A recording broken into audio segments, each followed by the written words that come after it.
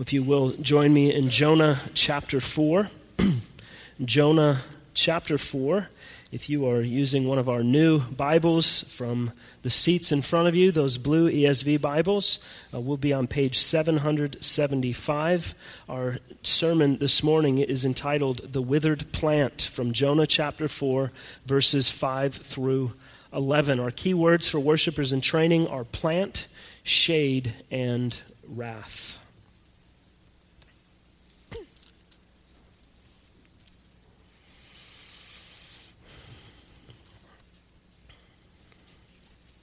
There was a German fighter pilot who was an ace. He was a second lieutenant, and his name was Franz Stiegler. He was very, very good at what he did, and if he had one more kill, he would win Germany's highest award for valor, which is called the Knight's Cross. Stiegler's oldest brother was also a fighter pilot, and earlier in the war, he'd been shot down by American fighters. In December 1943, Stiegler was standing near his fighter on a German air base when he heard overhead the sound of an American B-17 bomber. And as he looked up, he saw it flying so low, it looked like it was going to land.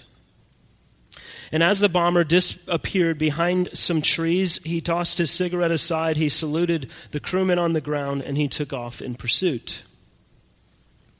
As Stiegler's fighter rose up to meet the bomber in the sky, he decided he was going to attack from behind. He climbed up behind the sputtering bomber. He squinted into the sight of his gun. He placed his hand on the trigger, and he was about to fire, but he hesitated. He was baffled. No one in the bomber was firing back at him. And he looked closer at the tail gunner who sat there completely still. His white fleece collar of his jacket was soaked with blood. And Stiegler turned his neck to examine the rest of the bomber.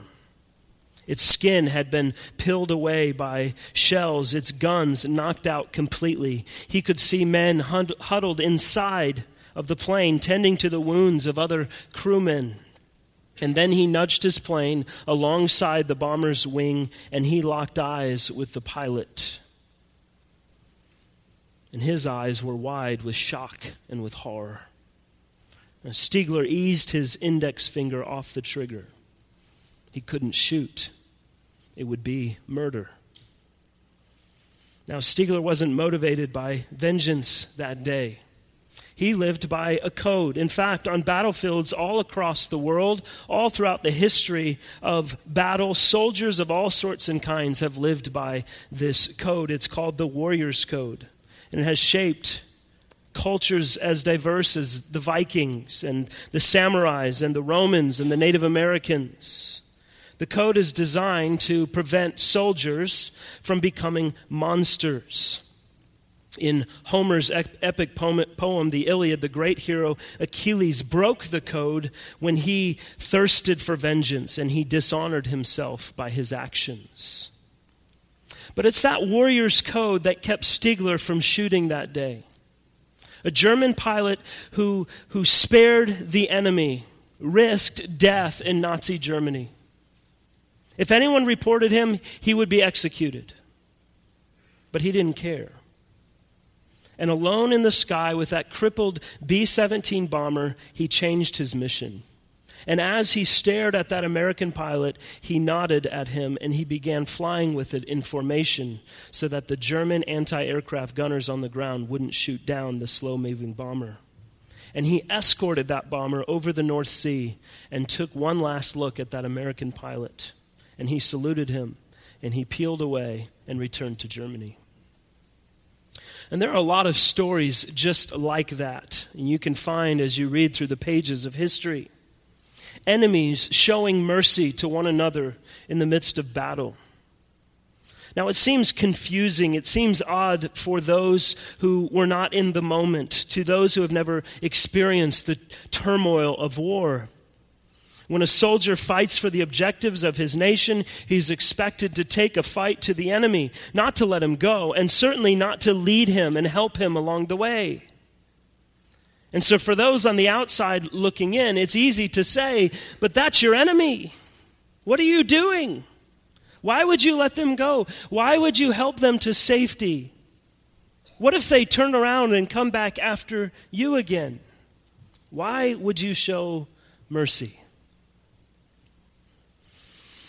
We've read through the narrative of Jonah, and the prophet Jonah was very sure of who his enemy was. As an Israelite, there was no question that the Assyrians, and particularly those who were in the capital city of Nineveh, that these were his enemies. And they were a ruthless bunch.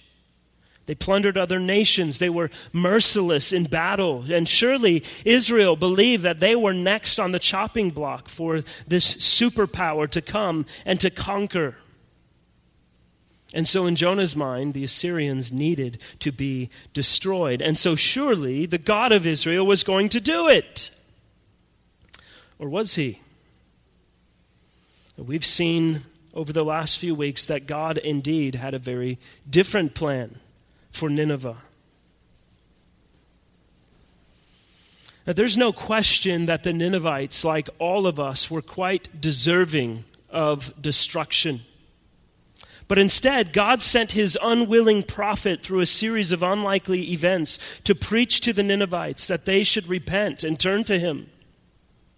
And our friend Jonah fails to see the beauty in all of it. He hates it. We saw last week as he responded with sinful anger. And he turned to God and he said, "Mercy?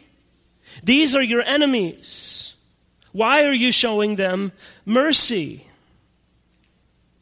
They're the enemies of your people. They don't deserve mercy." And so as the Ninevites rose to faith and repentance, Jonah descended into self-serving disdain for the work of God as he is forced to consider himself. Should God not show them mercy as he has shown Jonah and the Israelites mercy time and time again? Well, this morning we're finishing our walk through the book of Jonah, and I hope it's been a helpful blessing to you as we've considered several of the implications of Jonah's story and how it relates to our lives as the people of God. And as we look at these final verses, the first thing I want us to see, beginning in verse 5, is that God works providentially for the good of his children. Let's begin in verse 5 of Jonah chapter 4. Jonah went out of the city and sat on the east of the city and made a booth for himself there. He sat under it in the shade till he should see what would become of the city. Now the Lord God appointed a plant and made it come up over Jonah, that it might be a shade over his head to save him from his discomfort. So Jonah was exceedingly glad because of the plant. Now, we have to do a little bit of guessing here, but it seems most fitting to assume that Jonah has waited the 40 days in Nineveh before he heads out of the city to see what was going to happen. The 40 days that God had said would be the time period before Nineveh's destruction would come. Yet Jonah sat confused. How could it be that the very word God gave him to preach was not going to turn out the way that it was preached? God's never announced anything rashly or on a whim. How could it be then that God would call Jonah to proclaim in the name of God that in 40 days Nineveh would be destroyed? And yet there's no effect. John Calvin writes, "This then was the cause of why he sat waiting. It was because he thought that though God's vengeance was suspended, his preaching would not yet be in vain, but that the ruin of the city was at hand. This, therefore, was the reason why he still waited after the prefixed time, as though the event was still doubtful."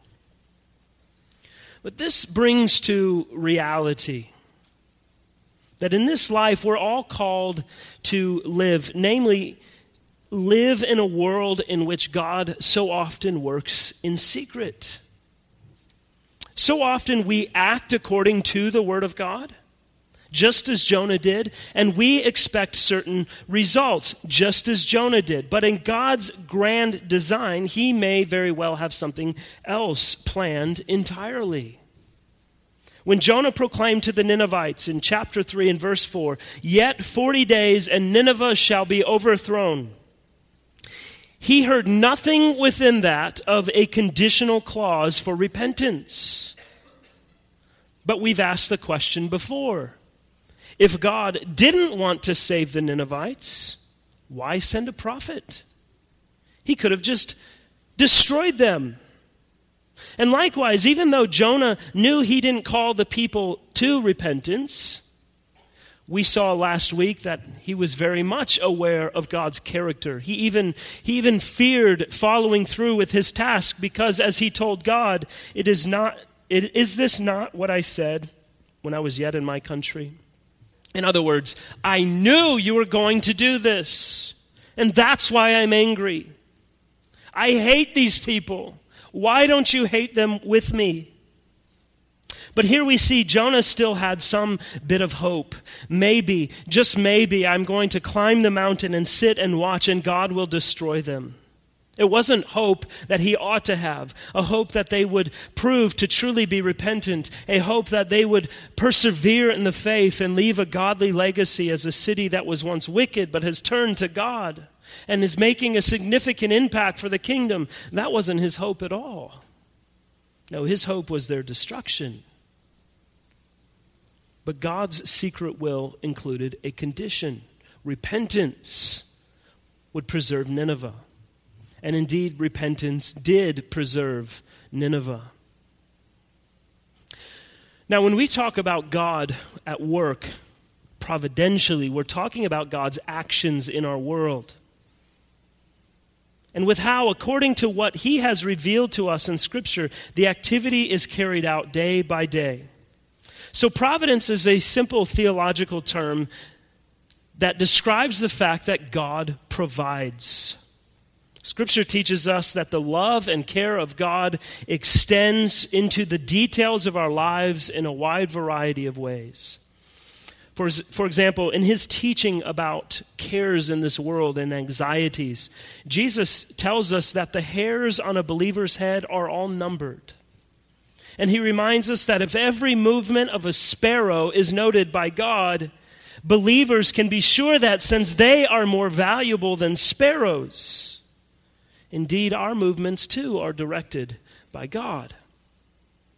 We remember in God's providence, he allowed a thorn to remain in Paul's flesh.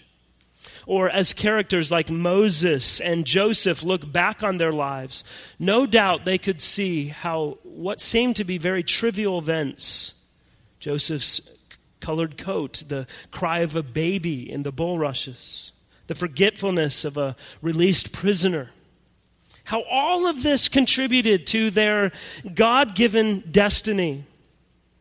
In fact, one of the greatest statements of God's providence was from the mouth of Joseph as he spoke to his brothers who had plotted to kill him. And instead they sold him into slavery, leading him to many years of struggle and suffering. And when he was finally the governor who saved people from a great famine, his brothers came before him and they were fearful.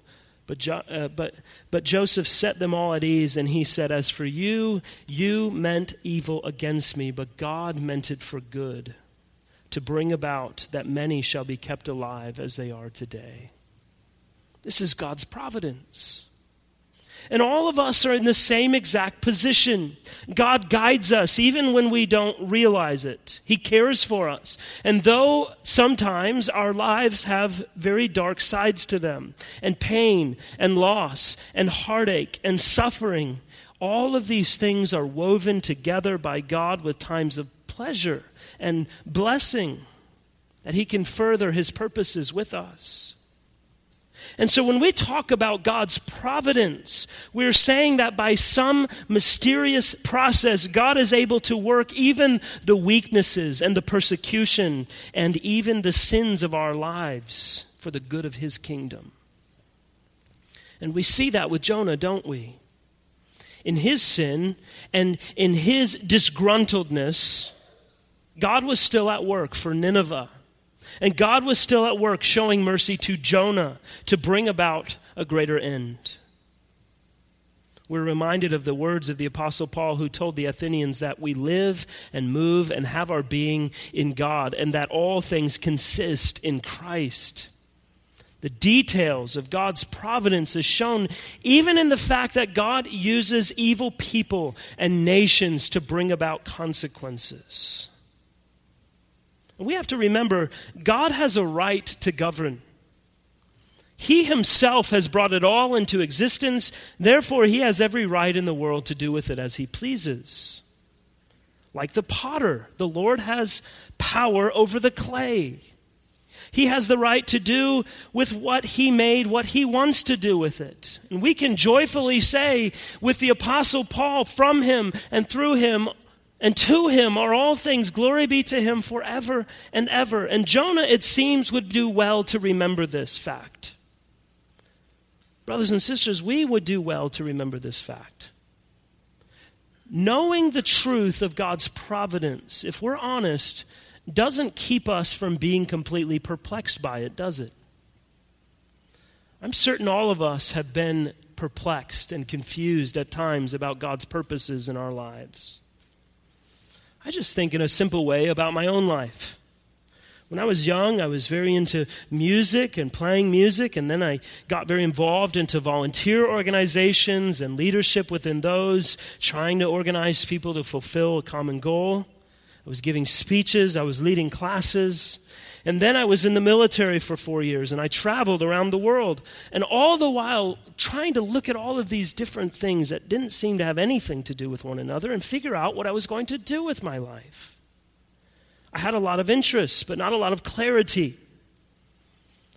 What was the Lord going to do? But then I had no way of being able to put all the pieces together, to come to the end where I would be able to conclude that God would use all of those things to fit for me to pastor in a church. And God did all of those things in my life. They seemed random. They seemed disconnected. But in God's providence, they've come together to serve, to make me able to do what he was calling me to do. And the truth is that God in his providence may work in our lives in 1,000 different ways in one situation that we will never even fully know. The implications of God's actions in the midst of every circumstance are incalculable, but we can be assured that God is indeed at work in every situation, and every situation fits perfectly within his will. And that's the very thing that Jonah did not like. He thought he had the end all figured out. And he was holding out hope that what he desired was going to pan out in the way he desired it. But God's ways are not our ways. God's ends are not our ends. And if we're not faithfully trusting that God does all things well, we will fall into the self-focused sin that Jonah displays for us. And so Jonah goes outside of the city here. He's all of a sudden very concerned about God's promise to destroy Nineveh after 40 days. And he gets up on the side of a hill and he constructs a shelter for himself to watch all of the proceedings. And he's still coming from a heart of disdain for a people. He's now spent quite some time with them. 40 days. He's seen that they've been transformed by the power of God. And yet his heart is still filled with hatred. Now here on the side of this hill, Jonah makes at least 3 significant errors, and they are this. First, he quit. The prophet Jonah just saw one of the most significant spiritual revivals in the history of the world, and it came by a means of his preaching to those people. God didn't tell him to quit. God never told him to walk away from the work. If Jonah was faithful, having seen all of these people who have repented, he should have stayed, and he should have continued to teach them a more excellent way that they could walk in obedience to the will and the way of God. But instead, he abandoned them. He left them to figure it out on their own and hoped that they would be destroyed. In the same way, many Christians today abandon the work that God has given them because it doesn't look the way we want it to look. Many pastors abandon their churches when ministry gets difficult. Parents give up on their children when they rebel. People walk away from certain kinds of work because it's not filled with excitement. But God doesn't give us the freedom to just simply quit. In his providence, he has us where we are. He calls us to be content in our circumstances, that we will be there to accomplish his ends. The second error that Jonah made was that he built a private retreat. Jonah's shelter was his self-focused way of abandoning the people of Nineveh. Was there nowhere he could stay in Nineveh? Having been the means that God uses to expose all of them to the truth that led them to repentance, would they not have welcomed this prophet into their homes? Would they not have cared for him as long as he stayed and taught the truth to them? Of course they would have. They would have provided for all of his accommodations. But Jonah decided to be a separatist and to divide in the way that so many do when the focus is on becoming their own personal church or denomination apart from the body of Christ. One commentator writes, he creates his own domain in the shade where he will be at peace according to his own measure, just as Christians try to make a church according to their own measure and a divine kingdom according to their own measure, full of intentions which are good and effective and well constructed, but which are only a fresh demonstration of their autonomy in relation to God. And so Jonah quit, and Jonah retreated and tried to isolate himself from the Ninevites. He didn't want to identify with them. And thirdly, Jonah was a spectator. He sat in the shadow of God's mercy on him while he simply watched and waited. The people of God are not called to be spectators of the world's destruction in sin and in wrath under God. We have an obligation to identify with and to love our neighbors by the grace of God. How wicked of his heart. How evil of Jonah to simply watch and wait and hope that people would be destroyed in their sin. The church doesn't have that option. We're called to love our neighbor and to go and to proclaim to them the truth of God's word that they might repent and be saved.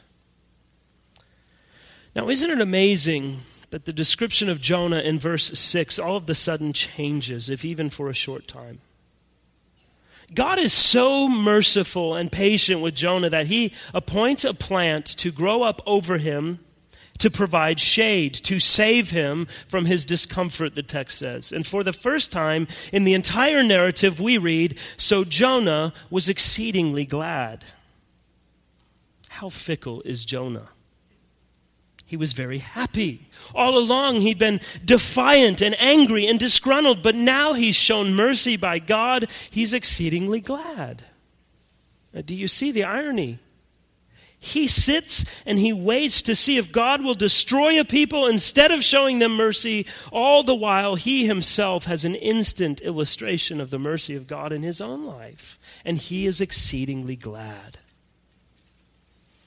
Well, despite Jonah's continued defiance and lack of mercy for the Ninevites, in his providence, God does faithfully provide and show mercy to his children, even when we are only grateful because our own desires have been fulfilled and our own needs have been met. Our lack of mercy is no determining factor for God's showing of mercy to us. And we can give thanks that God shields us from our just reward. But our second point shows us that there will be times when God works providentially to teach us about our own hearts and to break us of our own self-serving wills. Look at verse 7. But when dawn came up the next day, God appointed a worm that attacked that plant so that it withered. When the sun rose, God appointed a scorching east wind, and the sun beat down on the head of Jonah so that he was faint. And he asked that he might die and said, "It is better for me to die than to live." But God said to Jonah, "Do you do well to be angry for the plant?" And he said, "Yes, I do well to be angry enough to die." Now we've seen this with Jonah already. We're reminded once again that God will not put up forever with the defiant, self-focused attitudes of the hearts of his people. God granted Jonah great mercy in the midst of his self-willed sulking. But now God works to break Jonah of himself, to expose the petty foolishness of his heart. I want you to notice the intentionality of God behind all that he does. Back in verse 6, it said that God appointed a plant. Here in verse 7, we see that God appointed a worm to attack that plant. In verse 8, it says that God appointed a scorching east wind. And if you think all the way back to chapter 1, God appointed a tempestuous storm while Jonah was on board a ship. He appointed a great fish to swallow Jonah up from the waters. There can be no question that God is sovereignly at work to bring all of these things to pass. Even the most mundane of things, a worm and a plant. But they all work for his purposes. Brothers and sisters, when even the smallest things happen in our daily lives that frustrate our plans and upset our purposes and leave us confused or force us to work harder to try something new, we do well to remember the sovereign hand of God in every single detail that works to conform us more and more to the image of Jesus Christ our Lord. God blessed Jonah with the plant, and he took the plant from him. Both were intentional. Both were calculated works of God. And this is how it is in our lives. Sometimes God makes it easier for us. Sometimes he makes it more difficult for us. But he always works with a higher goal than our comfort and our pleasure.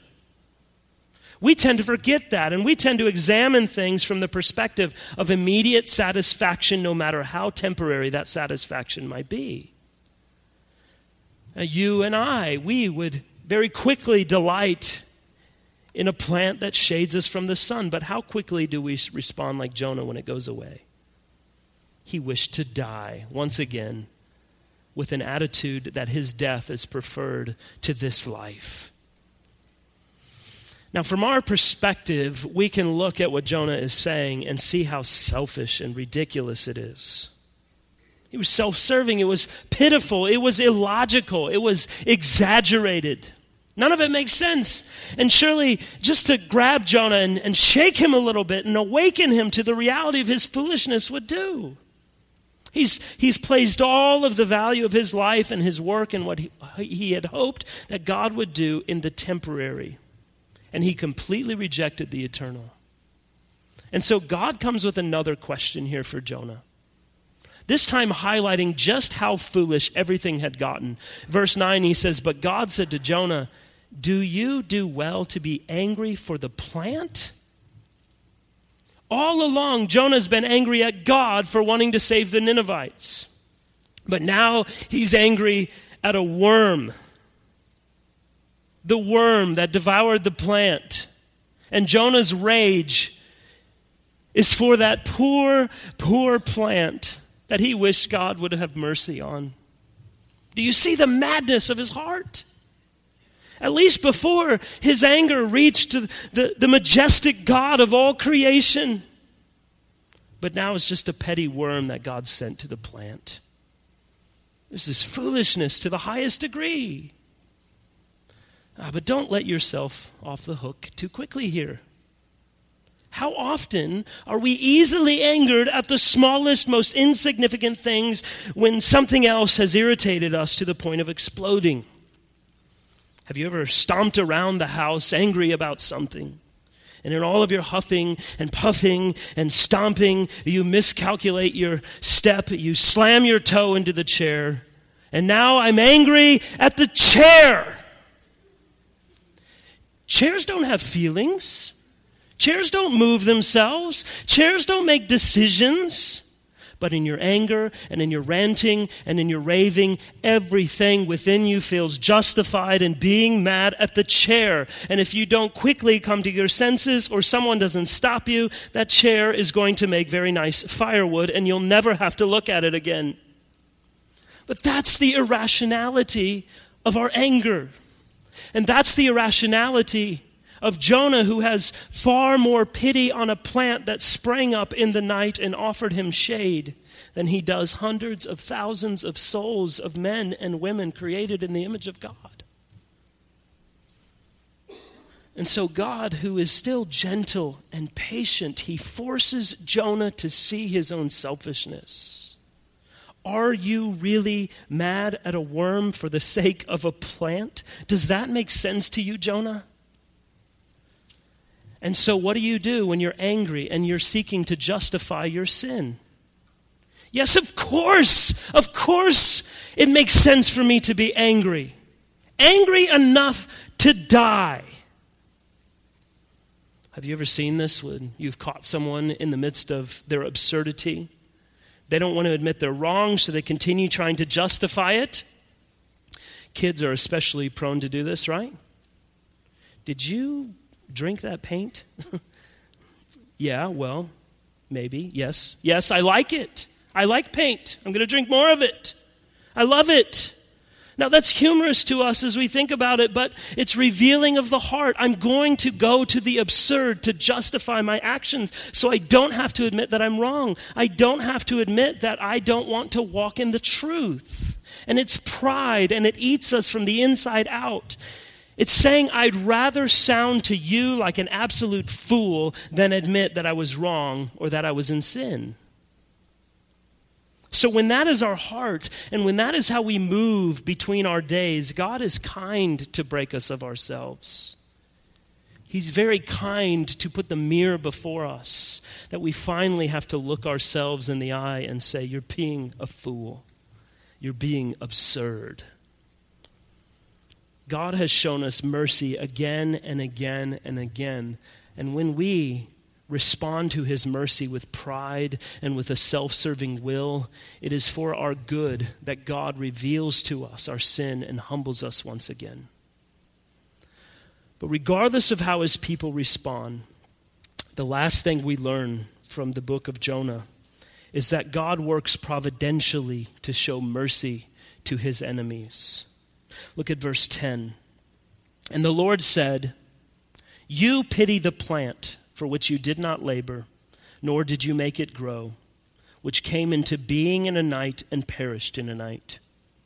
And should not I pity Nineveh, that great city, in which there are more than 120,000 persons who do not know their right hand from their left, and also much cattle?"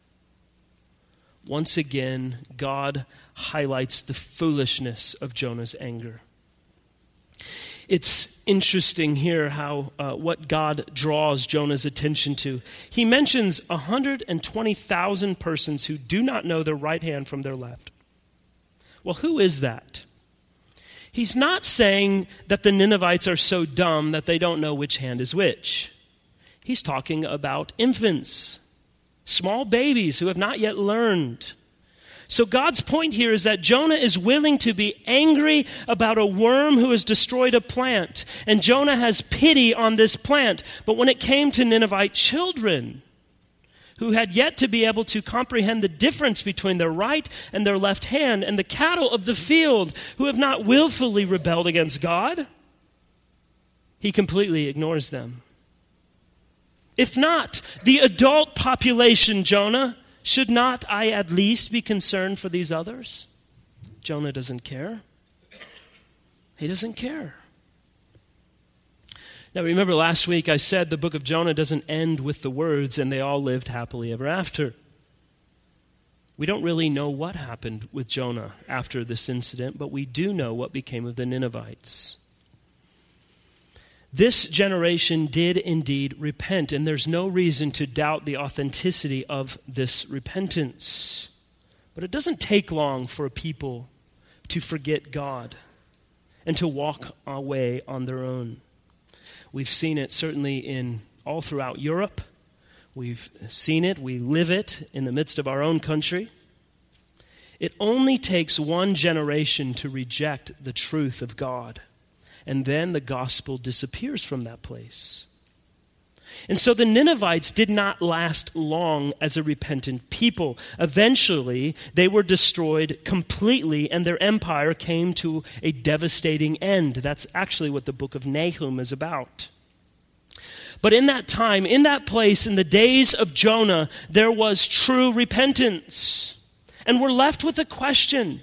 It's no mistake that the book ends the way it does. We are left to consider for ourselves, is God not right in all that he does? Is God not great for showing mercy even to his enemies? How great is God's mercy? We have a hymn that says, there's a wideness to God's mercy like the wideness of the sea.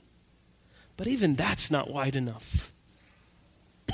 The real measure of the wideness of the mercy of God is that of outstretched arms of our Lord Jesus Christ as he hung on the cross to die for our salvation. That is the wideness of God's mercy. That is the measure of the length to which the love of God will go. For some of you here this morning, you've not experienced the great mercy of God because you continue in your own self-willed way to run after the things in this world that do not and will not satisfy. You continue to find all the ways in which the world can serve you instead of humbly submitting yourself to God. The God who created you and who calls you to repent of your sin and to believe on the Lord Jesus Christ. Jesus came into this world unlike any other person because he came into this world free of sin. And not only was he born sinless, unlike you and I, he continued throughout the entirety of his life without sin. He was tempted, just like us, in every way, and yet he never succumbed to that temptation so that he might fulfill the law of God that you and I are constantly breaking. And Jesus, the sinless one, died in our place, receiving in himself the full wrath of the Father that you and I deserve for our constant rebellion against the Creator. And he was dead and he was buried in a tomb for 3 days and gloriously resurrected by the power of God to secure our hope in the resurrection and the life to come.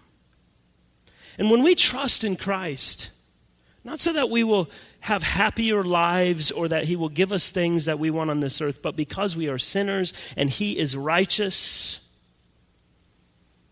and we need his righteous standing before the Father if we're to have life everlasting. When we trust in him, we have life. When we reject him in prideful, self-willed rebellion, we bear the penalty of our guilt, which is eternal death. I commend to you the patient, merciful God who gave us his Son that in our repentance and faith in him we might live. And so that when he looks on us and we are worthy of being destroyed, that he will look at us and he will smile upon us and he will come beside us and lead us to safety. He will show us great mercy. For those of us who are in Christ, how can we who have known the wideness and the vastness and the depth of God's mercy and have benefited from it time and time again, how can we be less merciful to others? How can we do less than love them and carry the gospel to them with all the strength at our disposal? And so we're left to remember as God's people, as the recipients of mercy, that we ought to be the most merciful of people. That through us, God would be glorified. And that all of our foolishness and all of our self-willed ways be put to death, that he would be glorified by his church. Amen. Let's pray. Father, we are so thankful for your word and for the power of your word to show us through those who in walking with you before us have sinned in grievous ways, to remind us that we, like a man like Jonah, are broken and sinful, in need of repentance and taking constant looks at our hearts, that we not fall into self-willed rebellion, that we not walk in self-serving sin, that we not be filled with sinful anger, but that we remember that in your providence, all of the circumstances of our lives are coming to pass as they are, that we would be forced to remember that we are in control of nothing, that you are the great God of all, the creator of all things, the sustainer of all things, and that as your word promises, you are working all things together for your perfect ends. And as those who in the midst of all of it get to be recipients of your mercy and your kindness and your grace and your love, I pray, O God, that you would make us to be the most humble, merciful people on the face of this earth. God, would you do that work in our hearts, that you would be glorified in us, and that as a church we would be strengthened and united all together all the more, that we would move forward persevering as a merciful people, showing mercy to the nations because mercy has been shown to us. God, we love you and we thank you for all that you've given to us, and most especially for the outstretched arms of Christ on the cross, who has died for us to secure life everlasting. We pray all these things in his holy and precious name. Amen.